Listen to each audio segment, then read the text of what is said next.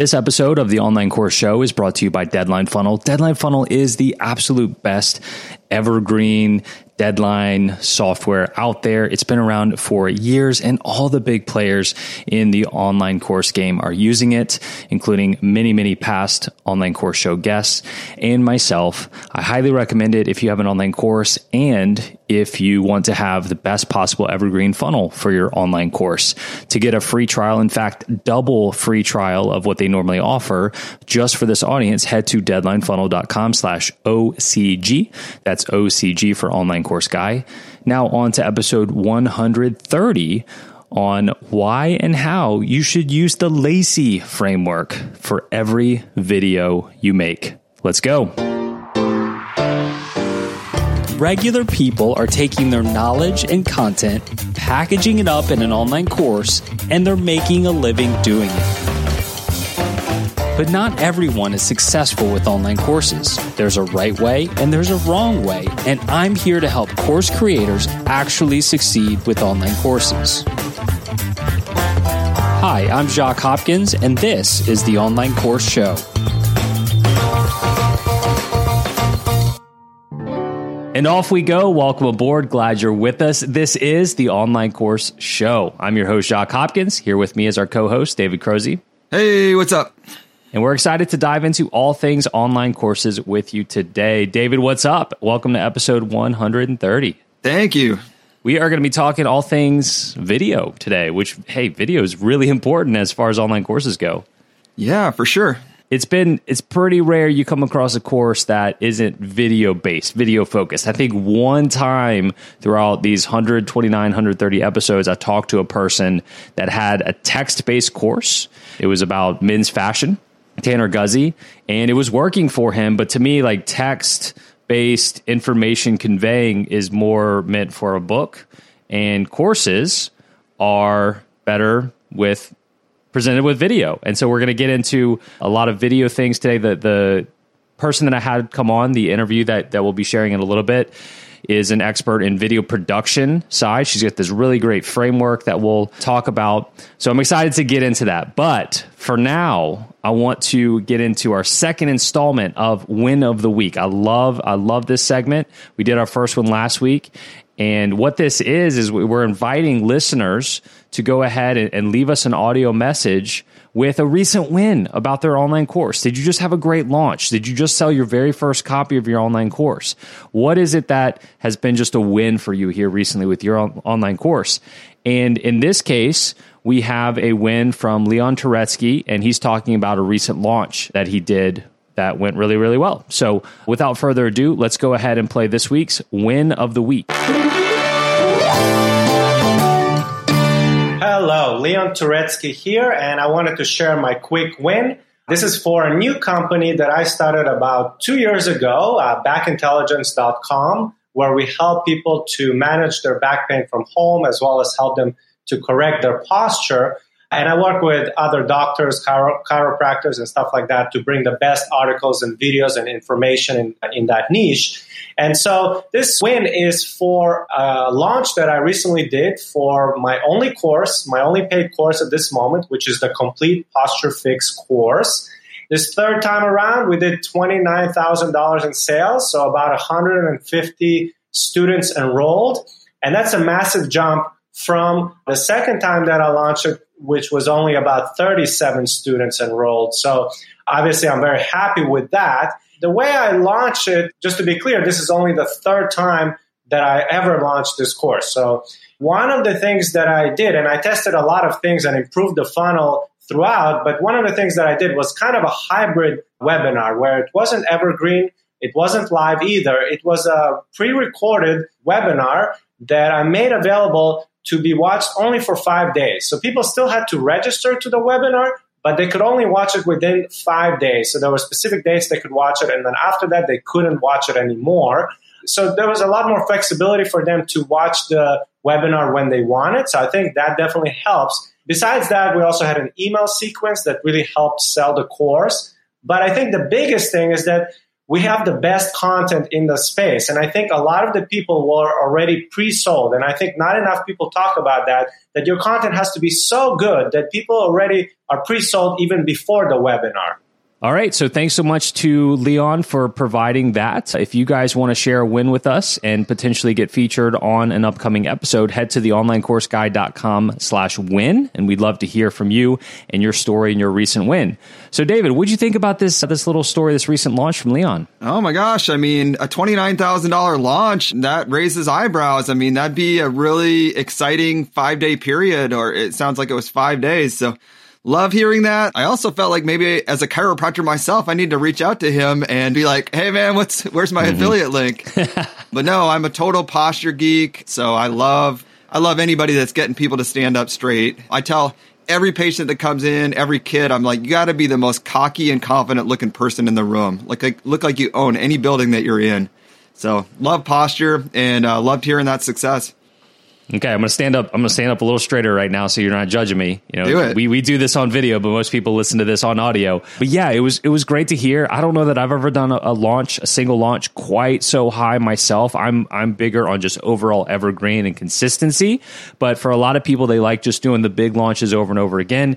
And for Leon, this was his second launch for this product. Now, keep in mind too, Leon has actually been on the podcast, and what he's most known for is dance instructor. And when I interviewed him a couple years ago on a very early episode, all he had was his dancing courses. And now, this is a totally different niche for him, but it seems to be going well. And it seems like he's working with the right people too, right? He mentioned doctors and chiropractors. He's obviously not working with quite the right chiropractor. Yeah. But, $29,000 launch, 150 new students. And he mentioned this like hybrid webinar approach. That was very interesting. It was a live launch with a pre-recorded webinar that was only available for a certain number of days. Thought that was a cool approach. Definitely. And this quote really jumped out at me, though. He mentioned it right at the end. Content, you want to have content so good that people are pre-sold even before the webinar.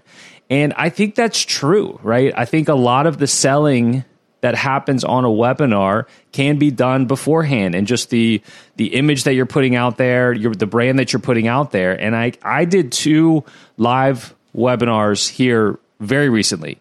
So we're recording this on a Tuesday. On Sunday night and Monday morning, I just did 2 live webinars. And it's funny, like once you give people the ability to buy, that's when all my sales came in. 95% of the sales came in right then. And then I still hung on the webinar for like another hour, just answering questions, getting through objections, and only like 5% of the sales came after that. So I really feel like the people that were going to buy were just kind of ready to buy even at the beginning of the webinar. Well, I actually jumped on a little bit of the webinar that you did in the evening, and yeah, you had like 180 people on there. So like, can you tell us any numbers of how many signups you got between your 2 webinars? And are you having a record month, or what's going on? Yes, I'm having a record month. Yeah, so we're almost halfway through April when we're recording this, and March was definitely the best month I've ever had in terms of revenue for my online piano course. We're just about halfway through April, and I'm about to break it already. Awesome. It's just a really, really good time for my course. Other courses are struggling right now, but with people staying home and just wanting to learn new things and whatnot, people are coming to piano. Plus this relaunch that I'm doing right now with the live webinars certainly contributed to that. So on Sunday and Monday, both of those days were 5-figure days to back. And I've never had a 5-figure day ever, because I'm more, steady, spread out, evergreen approach. So they went really well. Sunday night, there was about 180 people on. Monday morning was about 240 people on. Wow. Yeah, and I did run ads. I spent about $2,000 in Facebook ads to kind of bump up the amount of people going. So I relaunched to my email list. Plus, I had new people come in through Facebook ads, and I ended up selling about 25 copies of my ultimate package. I only sold my ultimate package, which is the $497 package on it. So about 25 copies between the 2, and then, of course, when you do a live webinar, you don't want to just sell on the webinar. I've got my email follow-up sequences coming up as well. So it was really well received for the most part. There were certainly some trolls in the comment section, and my assistant, Emily, did a fantastic job on moderating the chat and booting the people that were just a little too aggravating to the other people in there that actually wanted to be there. Yeah. And so I jumped on that webinar on Sunday evening, and the comment feed was funny, but essentially what I saw is just there was this group of people that just wanted you to instantly start to teach. And you were telling your stories, your backstory, the stories that basically highlight why your way of learning piano are so valuable. And they're like, just get to the teaching. And but what was really cool is the people that are your fans would actually would say, hey, shut up. And if you don't want to hear him talk about this, just leave. Not Emily. It was these other people were coming to your events and just saying, hey, this is really cool. And they're like, yeah, people would be like, no, I felt the same way. So I really enjoyed just watching the comment feed, and I thought it was really awesome. Yeah, I've never done webinars with so many people in it. And so the comment feed was just flying by. Right at the beginning, I always ask people hey, where are you located? And the comments were going so quickly, it was so hard for me to even keep up and read them. But it was really cool. It was really cool that I'm just sitting there. The rest of my family's asleep on a Sunday night, and I'm just communicating with a couple hundred people over live video, and they actually thought enough of the presentation and my work to pull out their money and actually buy a product from me. It was really cool. But you can't just get straight into the teaching. It just doesn't work like that. My story as it relates to piano is so important to the brand of Piano in 21 Days, and so important to you as a student if you're going to learn piano from me, because I struggled with piano more than almost anybody out there. I struggled so much with it, and that's because I struggled so much. That's what's made me passionate about helping people get through those struggles. And so, yeah, some people grew up and took piano lessons for a year, and then it fizzled out. But for me, it was 12 years of hatred with the piano and barely learning anything. And so I've got to go, it takes a good 30, 40 minutes to tell my story, read some of the testimonials, tell some stories from some of my students, and how it's not just me that was able to get through this and find a better way, but people all over the world are doing it too. So once you're properly framed with that in your head, then I'll get into some of the teaching, some of the showing of these tactics on the keyboard. And so the combination of my story, other stories, and then me actually showing you on the keyboard how simple it can be, then the sale for a lot of people is a no-brainer. Mm-hmm. Well, up here, I'm excited to report that I sold 2 courses this week. So I did a little bit of a discount just because I know that so many chiropractors are in really hard financial times.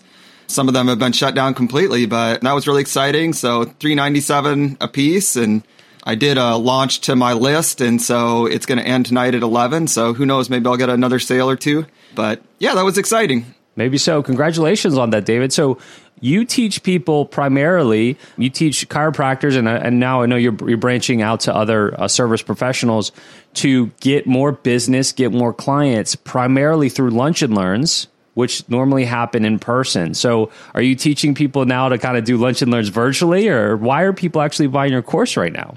Well, it's just this expectation that when we come out of hibernation, quarantine mode, these chiropractors are going to have to find ways to market. So I sent out a video this morning. We did have a health fair that was supposed to happen during the month of April. And our contact at the company, she reached out and she scheduled it for June 30th. So I sent this email out this morning and just said, hey, these companies are still planning on having people come in. They're looking forward to coming out of this thing on the other side. And then also I have some other things built into my program that just provide value where chiropractors can educate each individual new patient that comes in, some specific strategies for that. So I have emphasized that. Very cool. And I think providing a little bit of a discount is probably a good idea in your case. In general, I don't recommend that. I'm not discounting my piano course right now, but it's also a really good time for people to sit down and learn how to play piano. But for you, I would imagine, the couple people that bought, hopefully you get a couple more today, are thinking, well, I need to have a system ready to go for when we get out of this.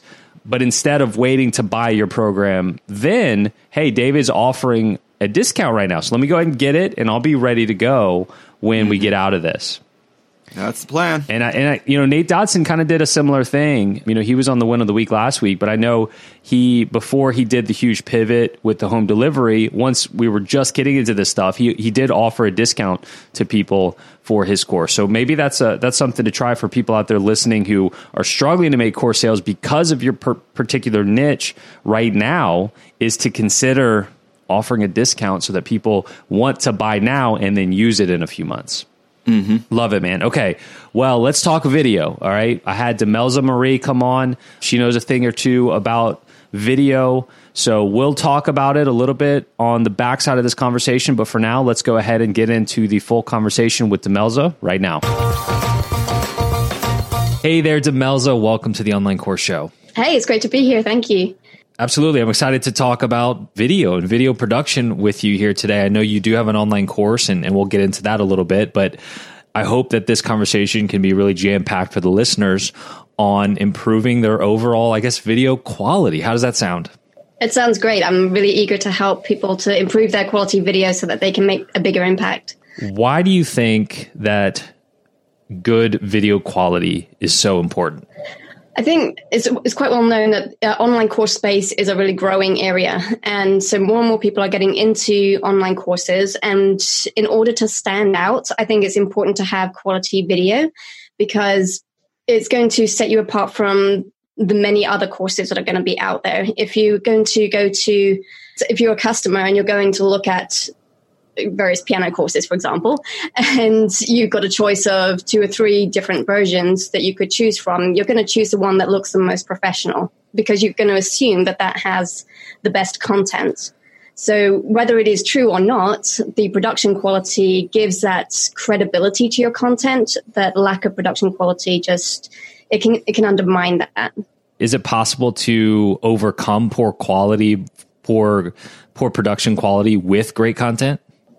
I think so, but people aren't necessarily going to get to the content if the barrier at the beginning is the production quality. So it's just like a storefront window, if you like. If you are, especially with your marketing videos or your content videos, it lacks a certain professional quality, people aren't necessarily going to assume that the content is as good. But if you've built a warm audience, they're going to know that it's good because they're going to have they're going to have experience with your content. Mm-hmm. But for people who are just new to you and don't know you very well, and if you don't have that good production quality, I think they're going to make assumptions which aren't necessarily correct. Just like we say, don't judge the book by cover.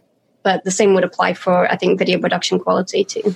Yeah, sure. And more people are putting videos out there, whether it's on YouTube or Facebook or within the walls of an online course. And I know for me, I judge pretty quickly whether I think this video is going to be good or not, because if it's really well produced, I'm more likely to stick around. Now, I think what is really, really great is when you have both the production quality as well as the amazing content. And I feel like let's take Piano in 21 Days, for example. I think the content's pretty much always been there, but the quality hasn't, right? My very first video on YouTube, people can go find it back in 2013. My keyboard's crooked. It's literally a thunderstorm outside.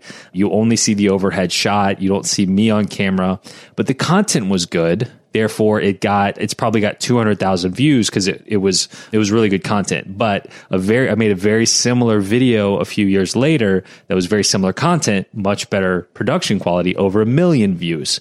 Right. So I think that combination is really important. Now, let's get into specifically what type of people that you help and what do you help them most with? Because you've got a really interesting niche here of video quality, but specifically, how are you helping people? My focus is helping online course creators and coaches to produce quality video lessons. So obviously the lessons are within the course section itself, but also the content that goes with that in order to get people into your courses. And so it is very much focused on lesson-based videos. Okay, so when somebody's coming to me and they're on the course creation side of things, and most people, when they're making an online course, the content is delivered in video format. I mean, every once in a while you come across text-based courses, but when I see that, I'm like, well, this is just a book. What are we doing here? So once somebody decides to make a video-based online course, right? what does that and what should that look like? Because there's so many options. You can have the person on camera interacting with their thing. You could do slides, a combination of the two. You could do screencast videos. What do you recommend? I think it depends on the content that you're sharing, because there's certainly, if you're doing something like teaching something on software or something like that, then it makes sense to do a screencast, right, and show your screen. But I also think that even if you're doing that, it's important to include, at least at times, yourself on camera, because you want to build that connection with your audience. You want to build rapport with them, and you can really do that a lot better if you're on camera and you can see them and see their body language and all that kind of thing. If it's just a talking voice in the background, then you don't connect in the same way. So I think it's really important, at least at some stage during your course or during your content, that you actually show yourself on screen. Okay, I couldn't agree more. And that's one of my pet peeves when I'm taking other online courses. It's like, I want to see what this guy is looking like right now. Like when I'm learning something, I want to see you actually teaching me, whether you just pop in here and there or all the time. You know, with my piano course, I pretty much have to be on camera all the time because you have to see me interacting with my piano. But with online course training, for example, which is my other business, this, you know, what we're talking about right here, it's mostly like slides and screen shares. But, you know, I like to still show myself every now and then. So sounds like we agree there. All right. So what are some big mistakes you see when you're going through the internet in courses or marketing videos? What are some of the biggest mistakes that you see out there? I think people don't take into account lighting as much as they should. I think people tend to focus a lot more on the camera and the equipment, not necessarily how to use it. So I actually have this framework that I use, which is called, I basically call it LACEY, LACEY. And that goes into lighting, audio, camera, editing, and yourself. And if you take into account all those different aspects of the production, then you're going to produce a much better quality video. I think if you're just focused on basically stick the camera where it naturally goes, for example, if it's a laptop, you're looking down at it, or if it's a desktop, you might be looking up. And if you're not thinking about your lighting and all those kind of things, or your audio quality, then your production quality is going to suffer. Okay, I love this. I love frameworks. And so it's called the LACEY framework. So why don't we take one of those at a time so everybody really understands this? And is this something that you got from somebody else, or is this something you came up with, this LACEY framework? Yeah, this is my framework. Okay. And yeah, I just use that. It sounds a bit strange, I guess, to call it LACEY, because it's like you're maybe thinking of, crochet or whatever, that kind of thing. It helps to remember that all the different things that you need to remember when you actually come to production, if it's something as simple as a word to remember. So lighting is one of the first things to look at. And that actually has a bigger impact on the quality of the video than probably most of the other things, because if the lighting is bad, you can't see you, and the shadows are bad on your face, or you can't see what it is that you're demonstrating, then it's really going to impact on the ability to communicate what it is that you're teaching or just build that connection with somebody. So when it comes to lighting, you really want to think about having the light in front of you. You don't want the light source above, because that's going to cause weird shadows on your face. You don't want it from below, because again, like if you were using a lamp on a table, it's going to cause really, really weird shadows on your face, because you're not used to having the light coming from a lower light source, if you like.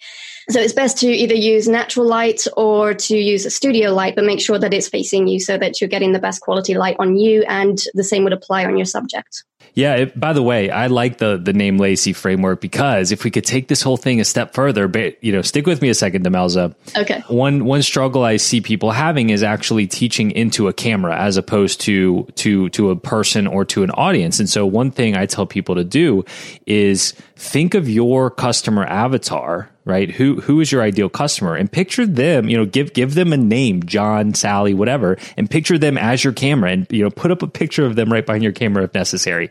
Now what we can do, since we've had this conversation, is everybody out there can name their camera LACEY, right? Right. As in that's the name, right? Because that's a girl's name, LACEY. Yeah. And then that'll also remind us of the LACEY framework. Look. Yeah, I like it. We're making progress right here on the podcast. So the first letter L stands for lighting. And I got to tell you, I struggled with lighting for a long time. I feel pretty good about my lighting in here now.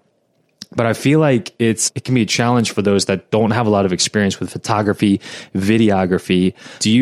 Besides what you've already said, do you have any simple tips to help people get lighting right the first time? I find it easier to use studio lights because you're not relying on the variety of weather issues that can happen. And time of day too, right? And the time of day, exactly. So in the UK, which is where I'm based, the weather, we get lots of cloud coverage. And so the sun can come out and the sun can go back behind the clouds. And then you're getting all this variance of lighting difference. And again, if you're having to shoot your videos at night or something, you obviously can't use natural light. So I like the flexibility of using studio lights, and it doesn't have to be expensive. The easiest one to use is potentially the ring light, because you just basically sit that up right in front of you and you put the camera in the middle, and it basically that lights you evenly around your face and gives you a good light. It's a little bit flat, so some people don't like that kind of lighting, but it's the easiest light and it doesn't take up much space. Another option is to use soft boxes. That's what I'm using right now. So I have it just slightly off at about a 45-degree angle. And I just use the one light, and it's lighting me pretty well right now. And then it gives a little bit more contour to your face, so that it gives a little bit more shape, if you like. So I've used soft boxes before. What I found about those is they're big and clunky, hard to store, right? So I've graduated to, it's called like an LED panel, maybe. Is that the right word for it? And I really like those. And so I've got one at my 45 over here, and I've got one at my 45 over here, and another one kind of behind me as well. How would you say that my lighting is looking right now? It's looking good. And what you're doing is called a 3-point lighting setup. So you're having your key light, which is your main light, if you like. And then you've got your second light that you mentioned, which is your fill light, which is filling in the shadow so that it's not so intense, the shadows. And then you mentioned the light at back, which is helping you it's called a background light, or you could use a hair light. So what I've got right now is a hair light, which basically separates you from the background and gives you a little bit more dimension as well. So, if you want to go into a really good setup, that is a setup to go with, because the 3-point lighting is classic. But if you just want to keep things very simple, then I would say that to start with, probably just one light pretty much in front of you or just off to a 45-degree angle would probably be the best place to start. Okay, very nice. And see, there's a technical term, 3-point lighting. I didn't even know I was doing it, but thank you for your confirmation there that I've got something going on right here. And yeah, I really like these LED panels I have in here. They're not super expensive, and they're so much easier to move around and to store than the old soft boxes I had. So I will provide a link to the ones that I use, and I've been using these for a couple of years now. I'll provide a link to these in the show notes for this episode. Let's move on to the second letter of the amazing LACEY framework. A, what does A stand for? So A is for audio. And I think a lot of people, when they think about video production, they're focused very much on the visuals, and audio gets neglected a bit. I think this is a mistake, because actually people tolerate bad video. Sorry, is this the right way? They tolerate bad video more than they tolerate bad audio. Yes, agreed. So if you're going to land on a video and the audio is bad, people will go right off and they won't even hear your content, no matter how good it is. So it's really important to, I think, get an external microphone to make sure that you're getting good quality audio, whether you're using your phone or webcam or DSLR. It doesn't really matter. Those onboard mics aren't as good quality as using an external microphone. Yeah, I always tell people that the secret to great video is great audio. It sounds like you agree with me there. And at the very least, like you said, people should have some sort of external microphone and don't rely to what's ever built in. I believe, I don't know what you think, but I believe people can film entire courses just from their phone. But I'd like to have people at least get a $20 lapel or lavalier mic off of Amazon and attach it to that phone, so that we'll have that HD video coming from the phone, but then we'll also have amazing audio because you have something right by your voice. And that's another thing I did wrong at the beginning, is I was relying on, I think I was recording my first videos just on my webcam, and I thought I was doing something great because my webcam had 1080p HD and all this, but it did not have a great microphone. So once again, if you go back to that video from 2013, it's technically HD video, but you can definitely tell the audio is horrible. So I am fully on board with L and A so far. Let's get into C. Yeah, just an add-on on that. If you're going to invest in anything to start with, when it comes to production equipment, I would say that the audio is probably the first place to invest, because you can use your phone as a camera, for example, and you don't have to go out and get the DSLR or whatever it is. to start with, you can definitely use your phone and a cheap microphone, and that would be a good startup setup. Great. Let's get into C. So C is camera, and I think, just as I mentioned just now, you can use your phone very often. If you've got a smartphone that does video, then I would go ahead and start with that if you're just getting started, because sometimes we can get so bogged down in the technicalities of some of the higher end equipment. So, for example, if you've never used a DSLR and you're going to go out and get that, then you can get so bogged down into how that works without... And as you mentioned before, content is the most important thing in terms of delivering good content. Production is to back that up. And the phone is a good enough quality to be able to do that. My first course was actually using my phone and using external microphones and lighting and that kind of thing. But the phone can do a good enough job. I think also when it comes to camera, you want to make sure your angles are good. So don't just use the camera angle that seems obvious. For example, if you're using a laptop and you're looking down at the laptop, that's not a good angle because it gives you a double chin look, and people are looking up your nostrils, which isn't that attractive either. And if you're looking up as well, it's probably a better look, which is why a lot of people hold their cameras up high, so as they're looking up, because it makes you look slimmer and that kind of thing. But again, I think another thing people don't consider, especially when it comes to educational videos, is that we want to build that connection and rapport, which happens best when it's on a peer-to-peer level. And if you are looking up at somebody and they're looking down on you, there's going to be a sense of superiority in terms of your student feeling more superior to you, which you don't want when you're teaching them, the content. And vice versa, if you're looking down on them, again, they might feel inferior and that you are superior to them, and you don't want them to feel that kind of emotion. You want them to feel positive. So it may be very subliminal. They may not even think about it, but those kind of things are potential setbacks in terms of your ability to communicate very effectively. Never would have thought about that, Demelza. So you recommend kind of more of a straight-on shot when we're doing educational videos? I would say eye level or just slightly above, because like I said, visually you look better with it slightly above, but not very high. I would say eye level. Now, if you are trying to have that dominant position, maybe more like a sales video, would you apply that and say, okay, let me look down at my audience for that type of video versus educational, or am I looking into it a little too far? Well, it depends how you want to come across. For me, I want to come across very much, hey, we're sitting over coffee and you're my friend and I want to help you out with whatever it is that you're helping out with. So that's my style. That's my brand, if you like. I don't want to come across as domineering or as superior. I want to be able to make that connection. So I feel like for me, all of my content should be eye level and that we're on the same level.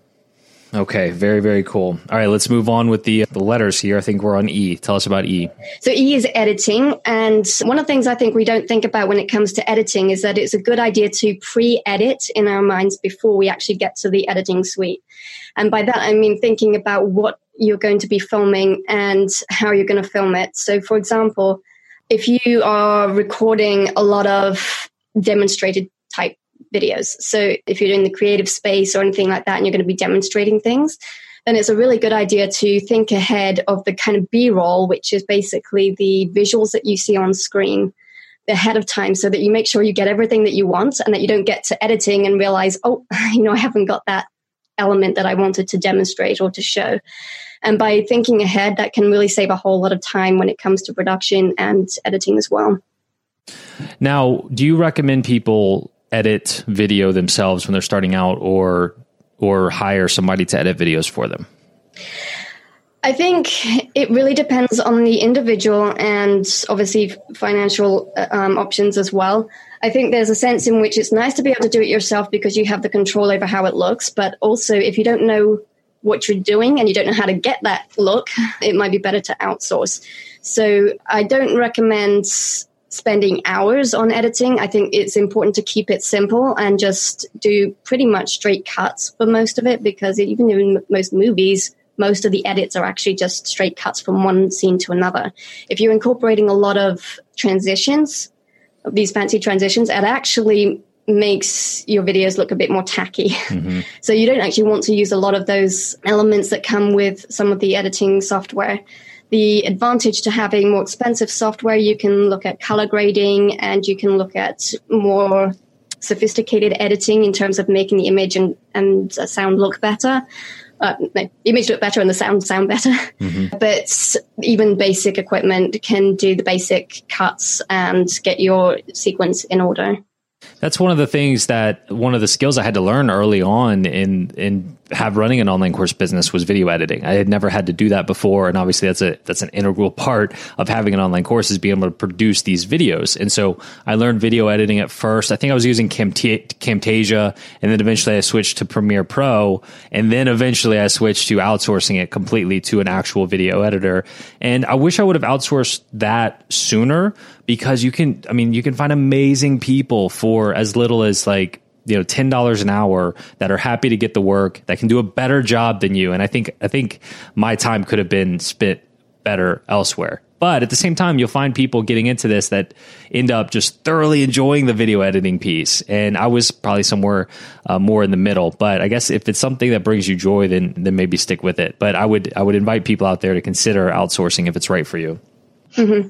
No, I agree. If it takes a lot of time and it's not something you're enjoying and getting anything out, then outsource it if you can. But if it's something that you can do, there are definitely tips and tricks to make it a lot quicker so that it doesn't take up a whole lot of time.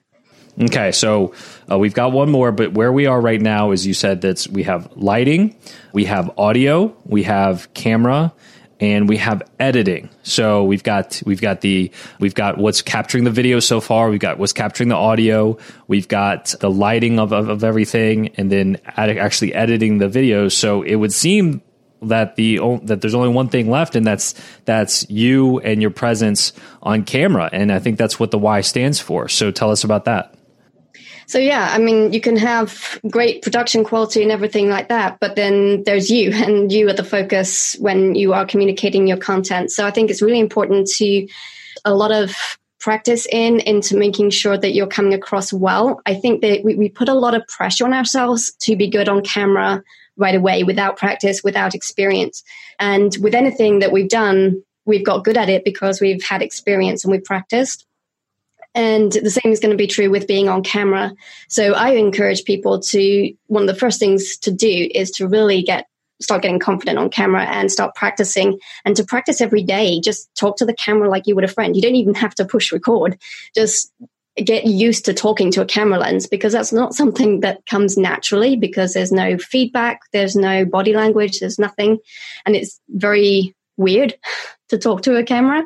So I think just getting to the point where you're used to talking to the camera, even just summarizing your day or something simple like that, can actually just be that breaking down the barrier of actually talking to an inanimate object.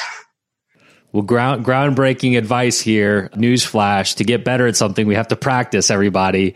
But that's, I once heard somebody say, if you want to get better at waking up early, if you want to start waking up at 5 a.m., you have to literally practice, hearing the tone of your alarm and literally getting out of bed. It's amazing how when you're not good at something, all you have to do is practice it. And so what you're saying is, if somebody out there is not feeling very confident on camera, well, you may just not have done it enough, right? So just practice as much as you can. Yeah, that's a lot of it. I also have a course, Confidence on Camera course, which is a 30-day boot camp in order to help actually move people from feeling like they're, struggling, feeling awkward on camera, to the point where hopefully they're feeling a lot more confident in their presentation and everything like that.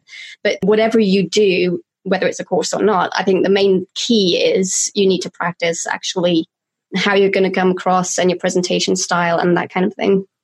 So of these 5 areas of your framework, where do you think people are struggling the most?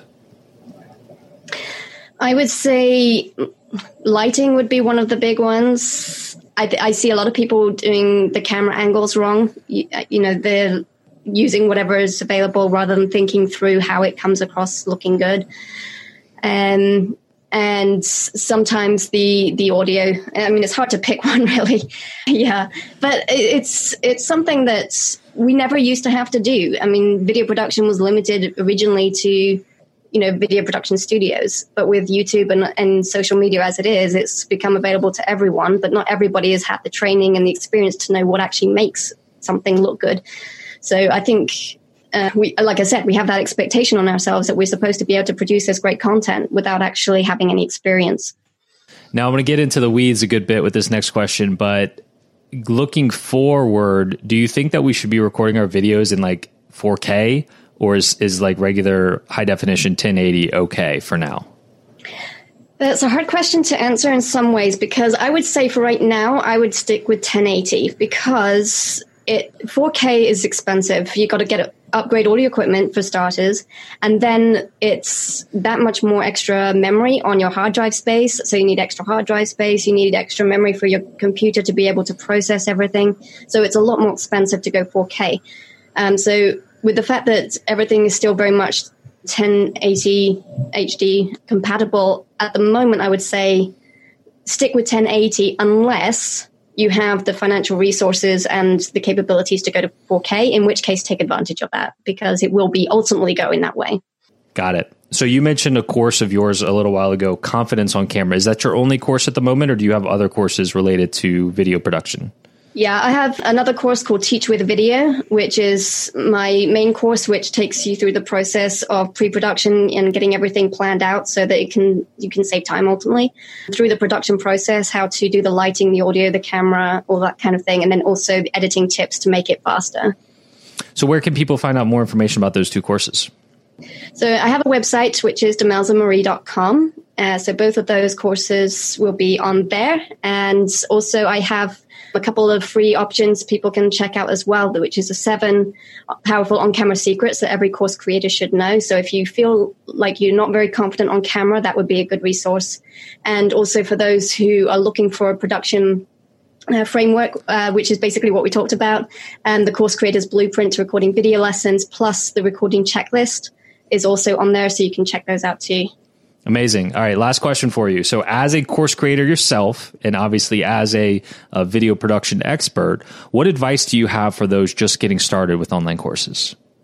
Well, I would say that the first thing you want to do is find somebody who has gone before you and start modeling what they're doing, because it's hard to figure everything out. Everybody out there, pick me.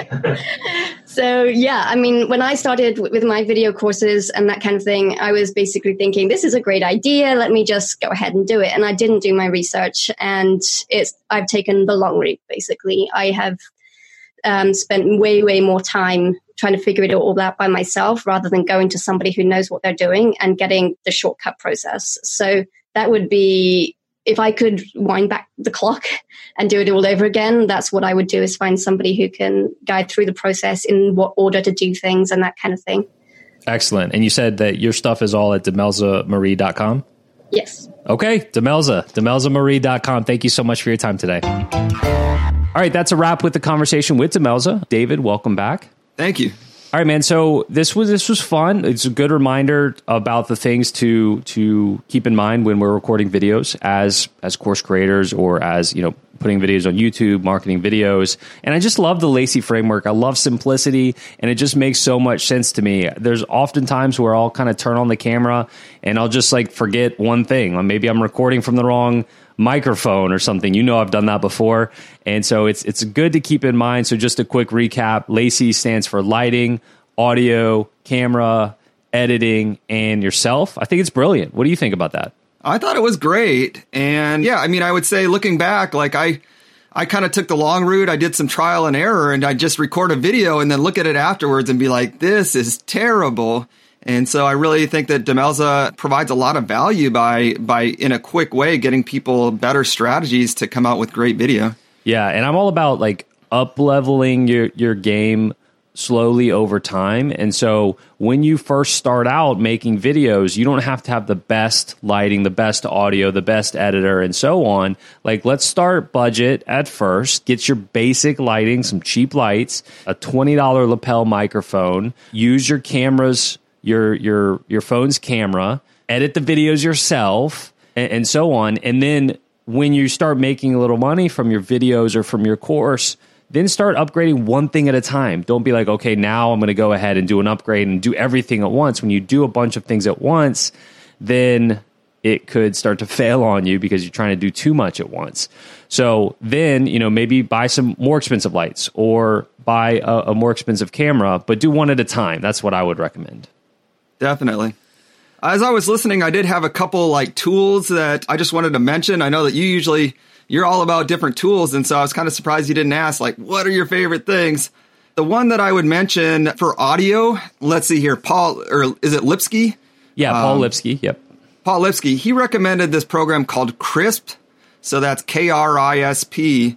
And that's something that if you're trying to record outside or in anywhere where there's like ambient noise that would be picked up by your microphone, it just cuts that out. And I remember watching his demonstration of that. And I watched a couple other YouTube videos. But if you're finding that when you record, there's this kind of a low like drone, that's a great program to look into. The other thing, recording with an iPhone, I know you switched to Android, but or maybe, did you ever use an iPhone? I used an iPhone when they first came out years ago, but I've been on Android for quite a while. Okay, so an iPhone, getting a medium-sized video file from your iPhone to your computer is like so exasperating. And I remember I spent like hours trying to figure out the best way to do this. I had some rigged thing with VLC. There's a really nice app called Simple Transfer for iPhone. And since I got that, now I'm using my iPhone 11 as like my main recording tool because it's just so slick and easy. And it's just effortless to get that video file from my phone to the computer, which, like I said before, it was like, if you have a small video, you can just transfer it with the USB cable, but USB to Lightning cable. But otherwise, it was like, what am I supposed to do with this? It was so bizarre. So I'm not familiar with iPhone and the Apple world at all, but I know they have something called like iCloud. So the videos don't automatically go up to iCloud and then you can go to your computer and download them from there. I think that's something you have to pay extra for, and I just never paid for it. So no, but I'm talking about if you get to like a 5-10 minute video, yeah, there's just not a straightforward way to transfer it. So this Simple Transfer app is super slick and really solved this problem. I've been loving it lately. Great. Thanks for that recommendation. I know for me, if there's any Android users listening out there, it is more of a streamlined automated process. And I just use Google Photos, the Google Photos app for that. So any photo and video that I take on my phone automatically gets uploaded to Google Photos in the cloud. And then I can just download it from the Google Photos app in my browser on my computer. So that's how I handle getting videos from my phone to my computer using Android and Windows. And speaking of just video quality, I mean, your videos that you're putting out on Facebook Live, I mean, they just like 10 out of 10. Like, what is your actual camera that you're using right now, the higher end camera? Yeah, so I'm using a Sony a6400 and I mentioned up leveling. Like this is what my fourth or fifth camera. I started using, I started doing online courses and stuff in 2013. I used a Logitech webcam back then. And then I got, slightly upgraded to some kind of camera. Eventually I got a Canon Rebel, and now I'm up to a Sony a6400, which is, it's probably a $700 camera, but then you got it. You need a good lens. One of the keys is a good lens. So it's probably a $300 lens. So I've got a $1,000 just camera setup going over here, but I certainly didn't start this way. Yeah. Well, it looks great. The other thing that I was just thinking about is it really is hard to have a great energy when you're going into the videos. I know for my personal situation, I bought some soft boxes, but ultimately what I found is that like, if I want to have a good energy, essentially I have this window where I can record a video. So it's from like 9:30 to 12:30 in the morning. And then I just like natural light better. And so I mainly record in this room that has natural light coming in. A lot of that is just having an energy that comes through on the video.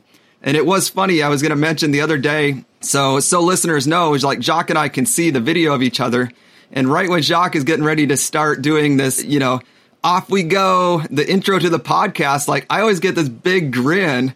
And the other day he was like, dude, why do you always smile right before I start this thing? And I was like, I'm just trying to have a good energy, so I smile. Yeah, having a good energy is hard. Yeah, I thought you were like making fun of or laughing at my intro, like the way I would read it. So eventually, after 10 episodes, I'm like, David, why are you always just like laughing when I'm doing the intro? And it turns out you're just trying to get the right energy for when I say, and here with me is our co-host David Crozy, and you want to be like, hey guys, I'm trying. Yeah, and that reminds me of something that James Wedmore said, who's big in the video space, online courses. I learned a lot from him initially, very early on, 2013, 2014. I took kind of a course from him on YouTube that he did with a company called Creative Live. And that's kind of the main way I got my feet wet with YouTube, was learning from him. And one of the things that really jumped out at me that he had said early on was, look, the camera takes away about 20% of your energy. So you have to almost go over the top when you're talking into a camera for you to come across as normal. And so I've taken that to heart throughout a lot of my videos, especially like YouTube videos and marketing videos. And I think that's really true. So keep that in mind, that for whatever reason, the camera kind of sucks away like 20% of your energy. You almost have to you have to bring it up to about 120% so that you seem normal when you're watching back on the video. Definitely. Yeah, it's been a growth experience for me to really try to have good energy on videos. And actually, my most recent video that I put out on YouTube, if you go and watch it, I think it's just called like the story of back pain, but look up David Croce on YouTube. I tried to put so much energy in this. There's no way I could have done it a couple years ago because it just took time. But my goal is that when I eventually release that on Facebook, it's going to be for my local community, just people that are dealing with back pain. But I expect the comments to be like, what kind of drugs is this guy on? And where can I get them? Because it's a funny video. Essentially, there's a certain muscle down in the low back called the multifidus that if it's not working right, it's just a key problem in low back pain.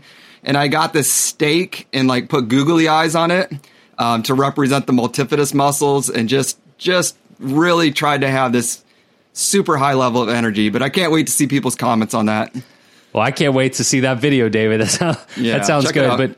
But one thing you said was, this is not a video I would have been able to do. I wouldn't have been able to do it like this a couple of years ago. And I feel the same way about video. The videos I'm putting out there and my presentation of myself on video is far different today than it was 2 years ago, 4 years ago, 6 years ago. I'm going to be even better 2 years from now. So I think the key takeaway is, don't be scared. Just start, because it's only going to get better. Well, are you pretty much done using a teleprompter entirely? I feel like you used to be pretty dependent on totally scripted. Yeah, my teleprompter, honestly, David, my teleprompter doesn't fit very well with my new Sony camera. There are times when a teleprompter is very handy, like when you're doing a 30-minute, sales video or something, where you can really script it out ahead of time. So I do still feel like a teleprompter has a time and a place, but lately I have not been doing it, mostly because I've been focused on more organic stuff and lives and things where a teleprompter wouldn't be handy. But I do need to figure out how to either get my existing teleprompter working with this camera, or maybe get a new teleprompter, because I do plan to do teleprompter videos more in the future. Gotcha. Well, based on what I see, I mean, I think that you come across much better when you try to have a conversation. Cool. Obviously, teleprompter can be done with the great energy, but sometimes doesn't come across as natural. Yeah. And, if you caught some of my live webinar the other day, a lot of that I was reading from notes. So you got to, when you're reading from a teleprompter, you got to come across as if you're not reading. So that is an art in of itself. All right, David. Well, this has been a fun conversation about video and other things. Thanks so much for joining me for another episode. And thanks to everybody out there for listening to yet another episode of the Online Course Show. And thanks to Demelza for joining us and talking a little video with us as well. For all the notes and links from today's episode, you can find the show notes by going to theonlinecourseguy.com/130. And don't forget about our new Win of the Week segment. We really want you guys to participate in that. And no matter how small the win is, we potentially want to share it if it can inspire and motivate other people. So if you want to participate in that, record a short audio message for us about a recent win. Make sure you head to theonlinecourseguy.com/win, WIN. Thanks again, everyone. We'll talk next week.